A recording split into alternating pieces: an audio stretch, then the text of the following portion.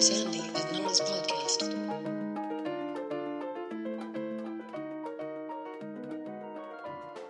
Hey, Nora. Hey, Sandy.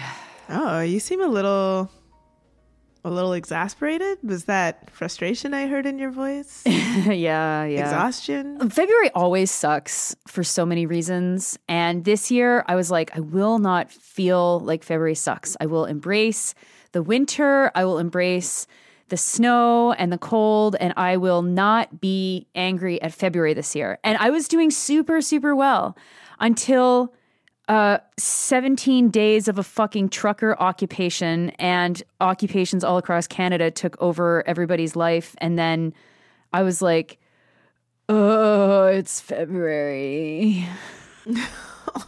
But then I went to Bonhomme's Palace today in Quebec City, so that was cool. I got to see his bed and I got to see his fridge, which is full of ice cream. It was pretty nice. Classic. Well, that's cool. I really enjoyed the spaces that we held, or the space, I suppose. Like, how do you refer to that? To the Twitter space? I don't know. That we held this week. Yeah. Despite a few little bugginesses, I think it was good. Nora and I had a secret goal to make it feel as though it was an organizing meeting for people so that you would have the experience of being at an organizing meeting. And we have gotten such great feedback. So thank you to all of you who tuned in. And at the current count right now, over 7,000 people have listened to that. And I hope it inspired. Yeah, isn't that amazing? I hope it inspired some of the actions that we were seeing this week. And I really want to thank all of the people who participated and even the people who couldn't participate, many of whom have sent me DMs that I haven't had the opportunity to respond to just because I'm so busy, but I have seen them. So thank you for joining us and for being a part of it. It makes us think that maybe we should do more of these spaces at some point in the future. I don't know. What do you think, Nora? Yeah, especially considering how easy it was. I mean, this is kind of like the secret behind Sandy and Nora. Everything kind of has to be really easy for us because of how busy we both are. And the idea of setting up something like Zoom where you're like, oh my God, okay, people have to be invited. Oh my God, what happened? We get Zoom bombed, all this kind of stuff. Is a bit daunting, but to just call in on our phones and to do that for a couple of hours, that seemed like it was pretty much maximum impact for the amount of work that we had to do for it. So I think it's a good idea to do it again. Yeah. Yeah. So we'll figure that out. We'll do it again at some point. But for now, we'll start with saying more thank yous to the people who are supporting us through the Patreon. Yes, this week we have to say thank you to Tori, Diehard3, Benjamin, Clawitz, Gigi, Tim, Vanessa, and Joel. Thank you so much for your support. Thank you. Okay, so we have a few things that we want to talk about today. We're kind of going to do a little bit of a COVID, trucker protests, vaccine mandates, like all of it, just kind of a little bit of a roundup of where we're at right now. So where should we start, Nora? Well, I want to start by shouting out some of the amazing actions that have happened in the past week, because last week we were talking about how things were looking a little bit bleak in terms of the fight back to these protests. And so in the past week, there has been just incredible actions taken all across this country. I hope folks have seen the pictures from Edmonton where protesters blocked the convoy and then were also threatened with arrest for blocking critical infrastructure. And shout out to Emma Jackson, who was saying that critical road infrastructure just led to a golf course. So good work, Edmonton Police, on knowing what side you are on, and we should all take note of that. And there were protests in Winnipeg and Halifax and other parts of Canada. And Ottawa, man, Ottawa has been protesting all weekend. And today was confronting directly a group of convoyards, I guess we would say in French. Not actually at all, but it's kind of how it works.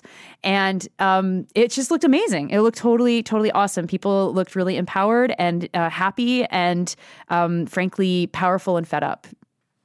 It is fantastic. And as you mentioned, the police, I just want to, I feel like I should write about this. Maybe I will. But I just want to say, like, there's been all of these, the public intellectuals and folks that you generally hear from at this time, who at times of like political unrest, who've been saying like, oh my gosh, this is like so confusing that the police just didn't do what they were supposed to do. And I just want to say, like, this is a really great example of something that folks who have been active in the movement for Black lives, talking about police abolition, have said for so long. It's like, for those of you who are like really supportive of the police, often it's because you never interact with the police. And if you were to interact with the police, you would learn that they are actually ridiculous and not good at anything that they say that they're supposed to be doing. And this is one of those moments where it feels like everyone is able to now see the police and see what they do and how they interact with people. And it's like, the very same justifications they use for targeting and harming Indigenous and Black people, you know, that we are too dangerous, that we need to be watched, that we need to be surveilled, is the same justifications they're using for not doing anything to this group of people who have been organized by white supremacists, is that it's too dangerous to do anything to them, which is funny. It's almost as though it has nothing to do with whether anyone's dangerous or not, and that the purpose of policing is something different entirely. But we should no longer be surprised or confused. The police often, and throughout the pandemic, in fact, it's been very, very visible, are supportive of white supremacist movements and protect white supremacists when they are protesting from counter-protesters. And so there's a logical extension there that they would just allow this type of thing to go on because it doesn't significantly threaten the state. And it's something that is in line with what policing is. And where it has threatened the state economically, at the Ambassador Bridge and at the border crossings, that's where you'll start to see police doing something, maybe. The bare minimum. The very bare minimum. The bare minimum. And it's very interesting because at the Windsor border crossing, so this is a really critical border crossing for goods, for trade, basically. And first of all, like all of the people who are like, we must open the border. It's kind of like, no, you're missing the point. Like if this was people shutting the border down because Canada was like doing genocide still, which it is, it would be like absolutely up to us all to support it 100%. Right. So, and we'll talk about the demands of this convoy in a left-wing perspective in this show. But the mayor of Windsor was on the radio and he was talking about this injunction that they got. The auto companies got an injunction to say that they were going to remove the protesters from Ambassador Bridge. Now, it still took a lot of time after the injunction and actually clearing the bridge. I feel like it was like 3 days or something, maybe just a bit less, like 2 and a bunch of hours. But the mayor says on CBC that the injunction wasn't even necessary, that the police had the power to remove them if they wanted to. It was just that the injunction was part of the... He didn't say PR, but that's basically what it is, right? Is that they could clear it at any time and they didn't. And even when capital was being threatened, they have so much fidelity to this convoy that they say, as you mentioned, that things are too dangerous. I mean, the Ottawa police today on Sunday said that due to the illegal activity and aggressiveness of some of the convoy members, they couldn't do anything. And it's like... Police can't do anything about illegal activity. That is the first time I've heard them say that aloud. Yeah, it's pretty stunning. In addition to these injunctions, which don't really do anything, we've been seeing our governments and politicians start to call these states of emergency, which also don't do anything. No. It appears as though in this sort of iteration of civil unrest that the state of emergency is replacing the research report. You know, like how when Indigenous people or Black people or people who are struggling for some sort of alleviation of subjugation, politicians will often reply with, well, great, we're going to do a study. We're going to do a 3 to 5 year study and produce a report 10 years down the line, which we'll put on a shelf, and everybody will be placated because it'll seem like we're doing something even though we're doing nothing. I feel like the version of that here is the state of emergency and the injunctions, really, because the state of emergency, it doesn't do anything. It's like, we're going to give police broader powers to do what they could already have done. The fines are going to be more. Oh, the fines are going to be more. Well, they actually need to fine people for that to even matter. So who cares? And it's just such a weird, cynical approach to politics, but also just exposes that our politicians are, again, not willing to do anything in the face of this sort of challenge to their legitimacy, which is quite frightening, given that the organizers are from these really ugly movements. Yeah, and in one case, I mean, they were talking about new fines under this injunction for stuff that is literally like 10 years in prison already in the criminal code. Things like messing with critical infrastructure, which the Ambassador Bridge border crossing pretty much could be called critical infrastructure. Though that road to the golf course in Edmonton, maybe less. But, you know, one of the things about the pandemic has been it's this accelerating moment where a lot of the foundational truths of society have just collapsed, okay? In the last week, 20,000 people, we hit 20,000 people who've died in residential care from a COVID infection that they got in their residence. Okay, so 20,000 people at a time. I mean, these numbers are now increasing, but the day that we hit 20,000 was not, I think, a day after or a day before we hit 35,000 overall deaths.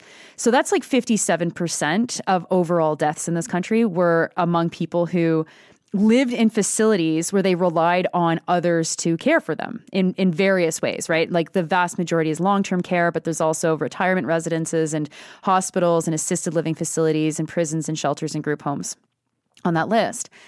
And I don't know, Sandy, did you see that news anywhere be announced that we've reached 20,000 deaths in these facilities?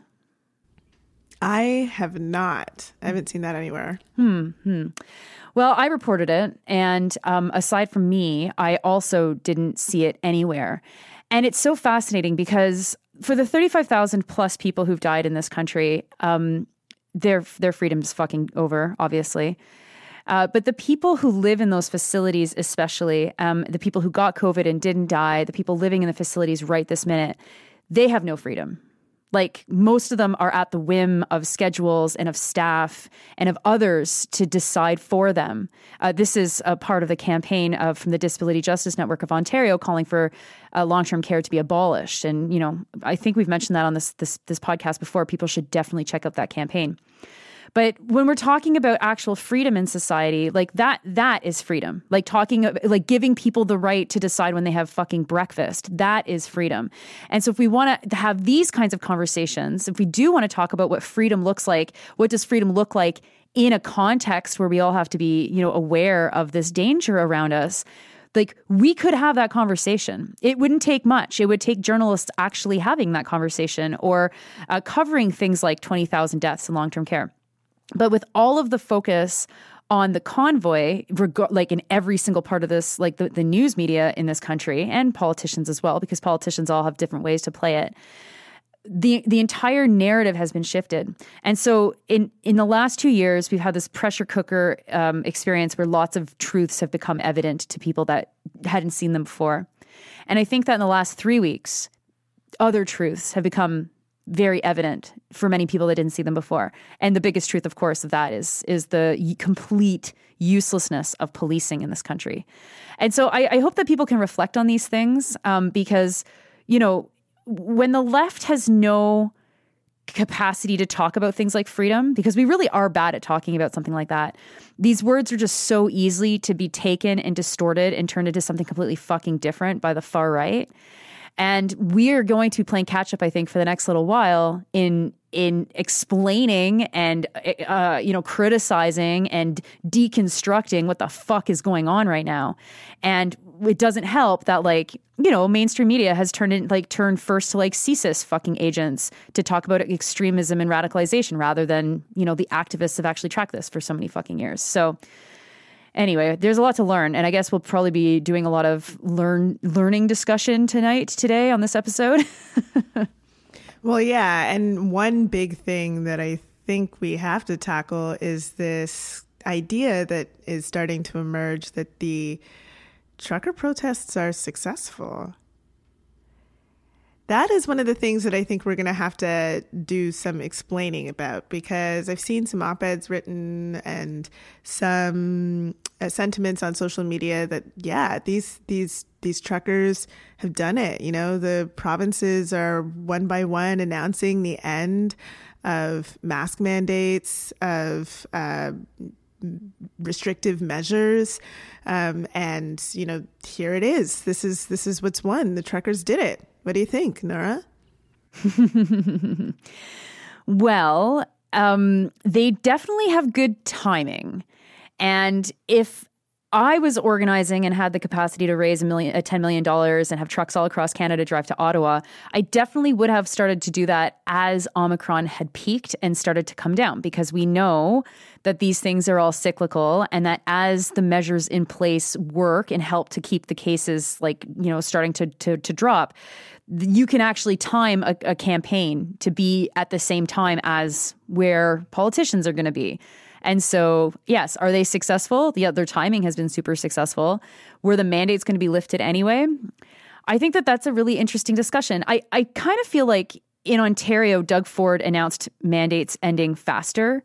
And I don't know if that's directly related to the convoy or if it's more related to the decisions of the premiers in Western Canada, which then, I mean, were they related to the convoy? Well, no, because they were all signaling that they were going to do this. But like the timing is they were strategic in that way. This was not a fucking like surprise action that just like happened to be now. Because could you imagine if they all arrived when Omicron was shooting through the fucking like the roof? It would be a very different situation. And then of course, they've been aided by the police, and so if you're trying to gauge the success of a protest, of how long it's gone on and how much attention it's gotten, I mean, you can't really compare this to anything else, because there's just no other example in like the last 3 decades where a protest movement has had the explicit and the implicit support of police that this has had. And so I think, you know, rather than being focused on whether or not they've been successful, I'm much more interested in trying to understand how their message fits into where we are in this pandemic. But what do you think? You like have they been successful, or are they tooting their own horn?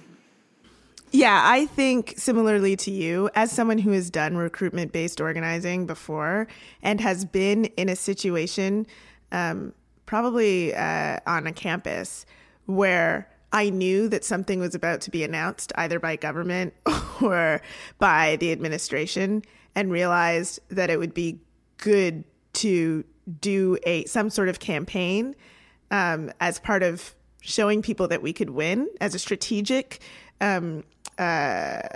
strategically placed tactic for recruitment and for inspiring people. I recognize that right away in this trucker convoy. Whoever the organizers were, they could have done this at any time, right? Like these folks didn't get organized just yesterday. There have been protests throughout the pandemic, and man, it would have been easier for them to do it in the summer. But I think there's a reason why this particular moment was picked to do this action, because it's clear that, you know, as Nora has said, put it before on this podcast, all of this will end eventually. All of this will end. It makes sense to, as an organizer, strategically place an action that calls for all of this to end at a time when it seems as though there's going to be some major shifts. And just looking across what governments everywhere are doing. I mean, our mask mandates in Los Angeles end this week, and that was announced weeks ago. Just looking at the numbers, knowing that Omicron and how it's been discussed as milder, but also more transmissible, and how that impacts the population. I think that now was a perfect time to decide to do an action. I don't think that was kismet. I don't think it was luck. I think it was, I give the organizers more credit than that. I think it was strategic. Mm-hmm. Well, and that's very interesting because, of course, the dominant narrative coming out of the media is that this was not a strategic event, that these people are not strategic, that they're, random somewhat, that they're definitely not organized. As journalists would be saying, oh, they just shut down another border crossing. That's a coincidence. What a hilarious bunch of randomly successful bumbling idiots, I suppose, is what we're supposed to believe. But I think the danger in attributing the dissolution of these mandates to the protests are, of course, then people are like, man, this is a way forward. Like these people who are organizing, I want to know who these people are, because they have been a success for the average person. That is what is being presented to us, that in the face of grand government failures to protect working people, to protect small businesses, to protect people who are more at risk at this time, we've got this trucker protest that makes government move where no one else has been able to make government move. And that is dangerous. So it's important for us on the left to understand that it was very likely not the pressure. It was probably just the science and where we are at. Yeah. Yeah. Now let's talk about some of the contradictions, because I think that there are so many contradictions in this whole situation that it's very easy for the folks on the convoy side to try and own all of the "you guys are all hypocrites and we're the only ones talking about freedom" kind of narrative. Because, it's one thing to have everybody line up against the convoy. And certainly that's been the way that it has been reported, that, this is a group of people that you want to line up against. And I think that makes a lot of sense. But we are not on the same side. If we're lining up against the convoy, the folks on either side of us are not necessarily actually on our side. And those contradictions, I think, have made it very difficult to see through a lot of what is going on and how much of the narrative has been completely torqued. And partly what I'm thinking of is, the fact that Bill Blair, who's the federal minister of emergency preparedness, is the one who's apparently going to be coming up with a plan to clear the protests across the country. And it's like, Sandy, Bill Blair is the federal minister of emergency preparedness. Where have you heard that name before? Bill Blair, formerly top cop in the city of Toronto and destroyer of communities of color through his approach to racist policing. That's the guy planning emergency preparedness. Yeah. And so I also know him as being the police guy in charge of the G20, where, of course, 1,100 people were arbitrarily arrested and detained, and people were beaten by police, and police stood back and both did nothing, but then also beat the fuck out of us. And so it's like, okay, what's happening here? This is very weird. So these are the liberals. That's the liberal side of this, right? And the liberals have been working very hard to keep themselves in opposition to this convoy, to be like, we're pro-science, they're anti-science, we're not racist, they're racist, or whatever. And this is where I think that the left needs to be very, very nuanced and clever about how we position ourselves in relation to this entire fucking mess. Because when I see all these signs that say fuck Trudeau, I don't instantly go, oh my God, that's so mean. I'm like, yeah, fuck Trudeau. Actually, I hate him more than you guys do. I mean, I think I do, although I don't know if I'd give up 3 weeks in Ottawa to fucking demonstrate how much I hate Trudeau, because I also hate Ottawa. So it's hard to say. But it's a message that like should not be owned by the far right. You know, it's like no one should like Justin Trudeau. The government, as we've said many, many times on this show, has done fuck all to make sure that people have what they need and they're taken care of. They're protected to whatever extent is possible from this virus. And it's that level of nuance that we need to inject in the conversation when we're thinking about things like mandates. So last week I got to interview two fans of the show. So I'll say, hey guys, I won't name them because they were talking to me in the context of their employment, and they were telling me that in their workplace, which is not a healthcare workplace, they have a vaccine mandate. And they have to give their medical records to a company in the United States, the head office of their company, to prove that they've been vaccinated. And when you have a company that cares fuck all about your personal well-being, that doesn't give you paid sick days, that doesn't give you any mental health days, and that it says either you give us your fucking private medical records or we're firing you, and also, we're sending them to a fucking another country where you're going to be subject to other fucking laws. Yeah, in that context, I'm pretty much like, the mandates, I'm not going to be blanket pro-mandate in that situation, you know? I'm not going to be blanket pro-mandate forever. So like, what's the exit strategy of this situation? Or what happens when you're a worker who has absolutely no contact with people? You know, I know someone else who's very, very, very anti-vaccine, and is a federal public servant, and has been working at home for 2 years and will continue to work from home.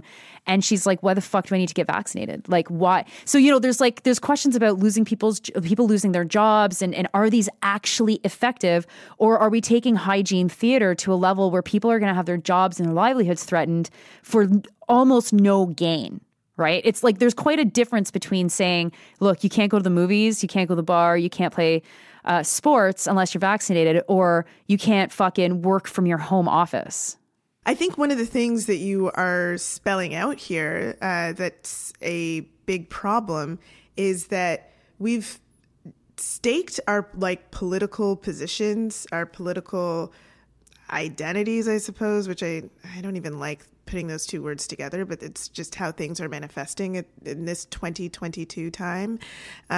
We staked who we are politically on medical tactics to address a situation, which is a really short-sighted and poor thing to do. We should always be staking our political identities, who we are, in principles that make sense. And the principles that make sense that support vaccine mandates at one point and then don't support vaccine mandates or don't support certain restrictions as time goes on are principles that support people's safety, that supports their health, and supports our ability to live with one another communally. But to stake a political identity on getting vaccinated, one, or accepting restrictions carte blanche, that's very dangerous because, of course, these tactics have to shift and change as the medical situation that we find ourselves in shifts and changes. And we have to be politically astute enough to recognize what moment we are at. And we are coming to a moment, if we've not already entered that moment, where some of these restrictions no longer make sense, where we cannot just keep doing what Justin Trudeau is doing and blaming any change in the way that we live in 2022 versus the way that we lived in 2019 as the fault of people who refuse to get vaccinated. Like, we were never going to hit 100%. We're as close as it probably gets. So at this point now, how are we shifting? What are we changing? What does our politic look like now that we are on the other side of a grand project to get as many people as safe as possible through vaccines, masks, restrictions, support, additional economic supports, what should the primary goals be now? And we should be shifting to, I think, critiquing some of these restrictions and demanding more support for people who have been severely harmed during the course of this pandemic, economically and health-wise. Yeah. And I think, it's really difficult because I think that, even after everything we've seen in the last 2 years, there's still a feeling out there, and certainly it's not shared by everybody, but there's still a feeling out there that we should be able to trust our politicians to do the right thing. Yeah. And we cannot. Like, Scott Moe and Jason Kenney will never they're not going to remove the restrictions because science says to remove the restrictions. They're going to do it because they're fucking like, yeah, it's time to, like, let's just let her rip. That is going to be the case. And so then the question becomes, what is the way in which we are able to put forward a left-wing vision and critique of where we're at right now? And it's difficult, right? Because, like, I've written a fucking book doing this, and, like, the book has gotten some attention, but, like, fuck all from the fucking people that actually have power in this country, whether politicians or media. And so, like, I'm also sitting here going, fuck, like, how do we mount this critical, progressive, or left-wing set of demands as we start to open up without instantly saying, whoa, we can't open up? Because it's like, fuck, like, this entire pandemic, the pandemic management has been based on vaccination, which many, many people, us included, have been saying from the fucking start, from before the start, that is not going to save us. It's not the right way to get us out of this pandemic. Now, many of the measures that were put into place, like a lot of vaccine mandates for different activities and vaccine mandates at some places of work, they have gotten us to a level of vaccination that is really great. And I have a family member who's, like, in the hospital right now and is unvaccinated and is going to probably go get their first dose, like, in a month when they're out of the hospital and able to.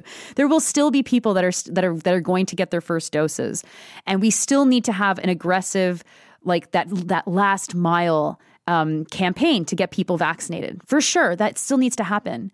But the obsession with vaccines, like, all this has done is turned this entire debate into terms that the fucking far right have been juicing since May 2020, even earlier than that, since basically we started to talk about vaccines, and politicians using vaccines as their primary tool to help us rather than giving support, giving paid days off, better data collection, and fucking actual testing regimes, right? All of this stuff, which is fucking necessary if we're going to open up. And so, we have to figure out how to extract ourselves from this fucking frame, because this is a fucking shit frame. This is a frame where the left doesn't exist. It has no footing. There's no ability to really fucking say anything. And then we find ourselves with, like, all these Americans being like, whoa, the left should be backing up the fucking convoy. And it's like, who the fuck are you? Like, just because you can barely locate Canada on a map doesn't mean that you have a fucking opinion that matters, my friend. And so, how do we do that? I guess we've got a little bit of time left in the show and we can talk about how we do this, but this is where, like, anybody on the left who has any kind of platform or whatever, we have to be talking about this in a nuanced way, because average people are going to be pulled by the rhetoric that they're hearing nonstop. And that is one of the ways in which this convoy has been very successful. They have played politicians like a fucking harp, and they're fucking playing the harp alongside cops who are playing the same fucking harp. And the politicians are like, ooh, that tickles, rather than like, ooh, this is creeping fascism. That's not good. So how do we do that? Like, how do we inject this critical left-wing vision of a late stage pandemic existence that might very well snap back into total full-blown pandemic as well in the next fucking, who knows, the next wave? Yes, what we need to do is to come up with some sort of platform, essentially, for the left to, as we are exiting or as we are recovering from this pandemic, or even if this pandemic goes the other way, if another variant comes up and we end up in a situation where it is dangerous to start opening up again, we need we need a platform that speaks to all of the issues that people are experiencing right now. Like the the trucker convoy is speaking to people who have lost their businesses, who have lost their jobs, who are experiencing financial hardship. So should we. I mean, we have been doing that, but not in a very coordinated way. We should be talking about strategies coming out of this pandemic that is going to support working class people and people who have been most harmed by the pandemic. What are we going to do coming out of this for people who are still experiencing job insecurity, food insecurity, insecurity with respect to their shelter? Are we going to start putting forward radical ideas, or even ideas that don't even have to be that radical? Like, a 4-day work week is not that radical. 1 sick day a month. Hell, let's make it 2, 24 sick days. A platform of things that are going to address the issues that average people are experiencing, and that are unapologetic in demanding them. Some of the critique I've seen of the convoy, of these guys don't even know how government works. They're so unsophisticated. That's the federal government, you guys. You should be talking to the provincial government. Nora and I have said several times on the show that it doesn't fucking matter. And I hope that people can see why it doesn't matter now. It really doesn't matter. Jurisdiction is only a good argument for someone who is trying to place responsibility on someone else. and it doesn't fucking matter. Yes, Justin Trudeau has a hand to play in this stuff, and so do the provinces. It doesn't matter how you approach putting the pressure on. Just put the pressure on the governments. They're all responsible for this shit. And we should be unapologetic in the same way. Absolutely. And a lot of the demands are out there already.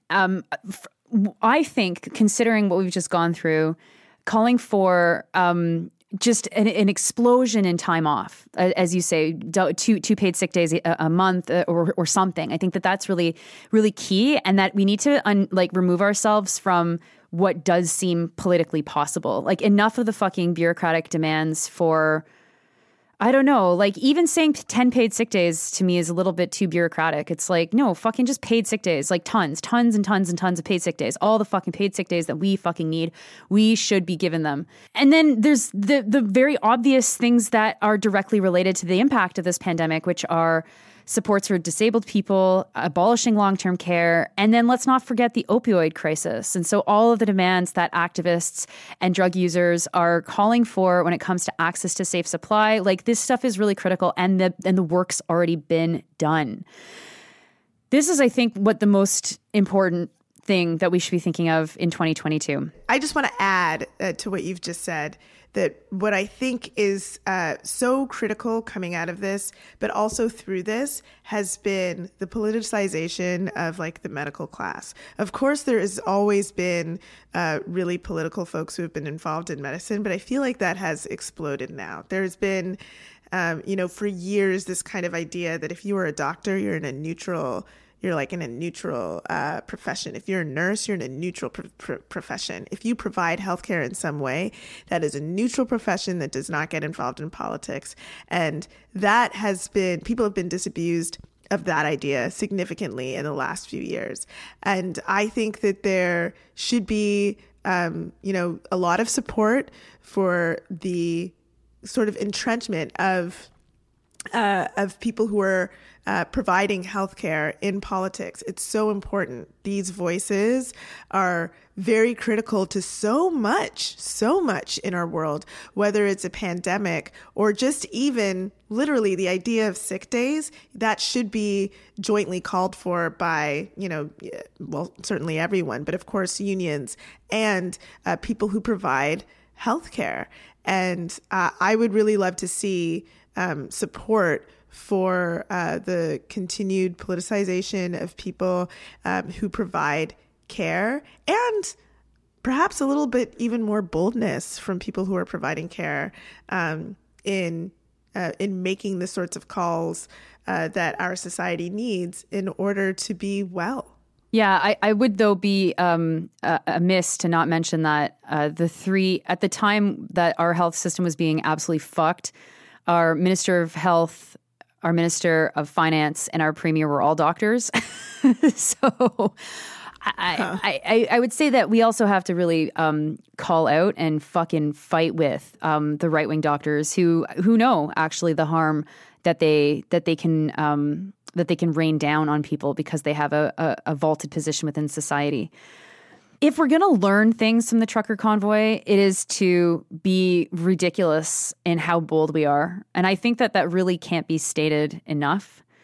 That when we're making demands that we don't worry about whether or not the fucking liberals will be like, that's an unrealistic demand. It's like, no, the liberals are irrelevant. This is I think that the key issue of this moment.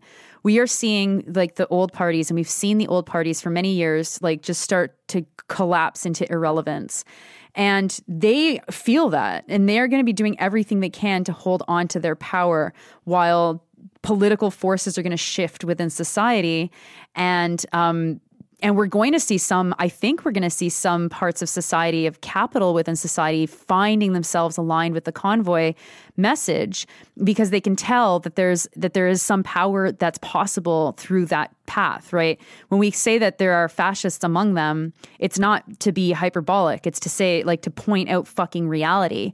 And if anybody who has money in this country and is sympathetic to that kind of politic, they are going to rush behind these people and actually be more bold in how they support them, especially considering how the police have and members of the military are becoming more and more emboldened to support them.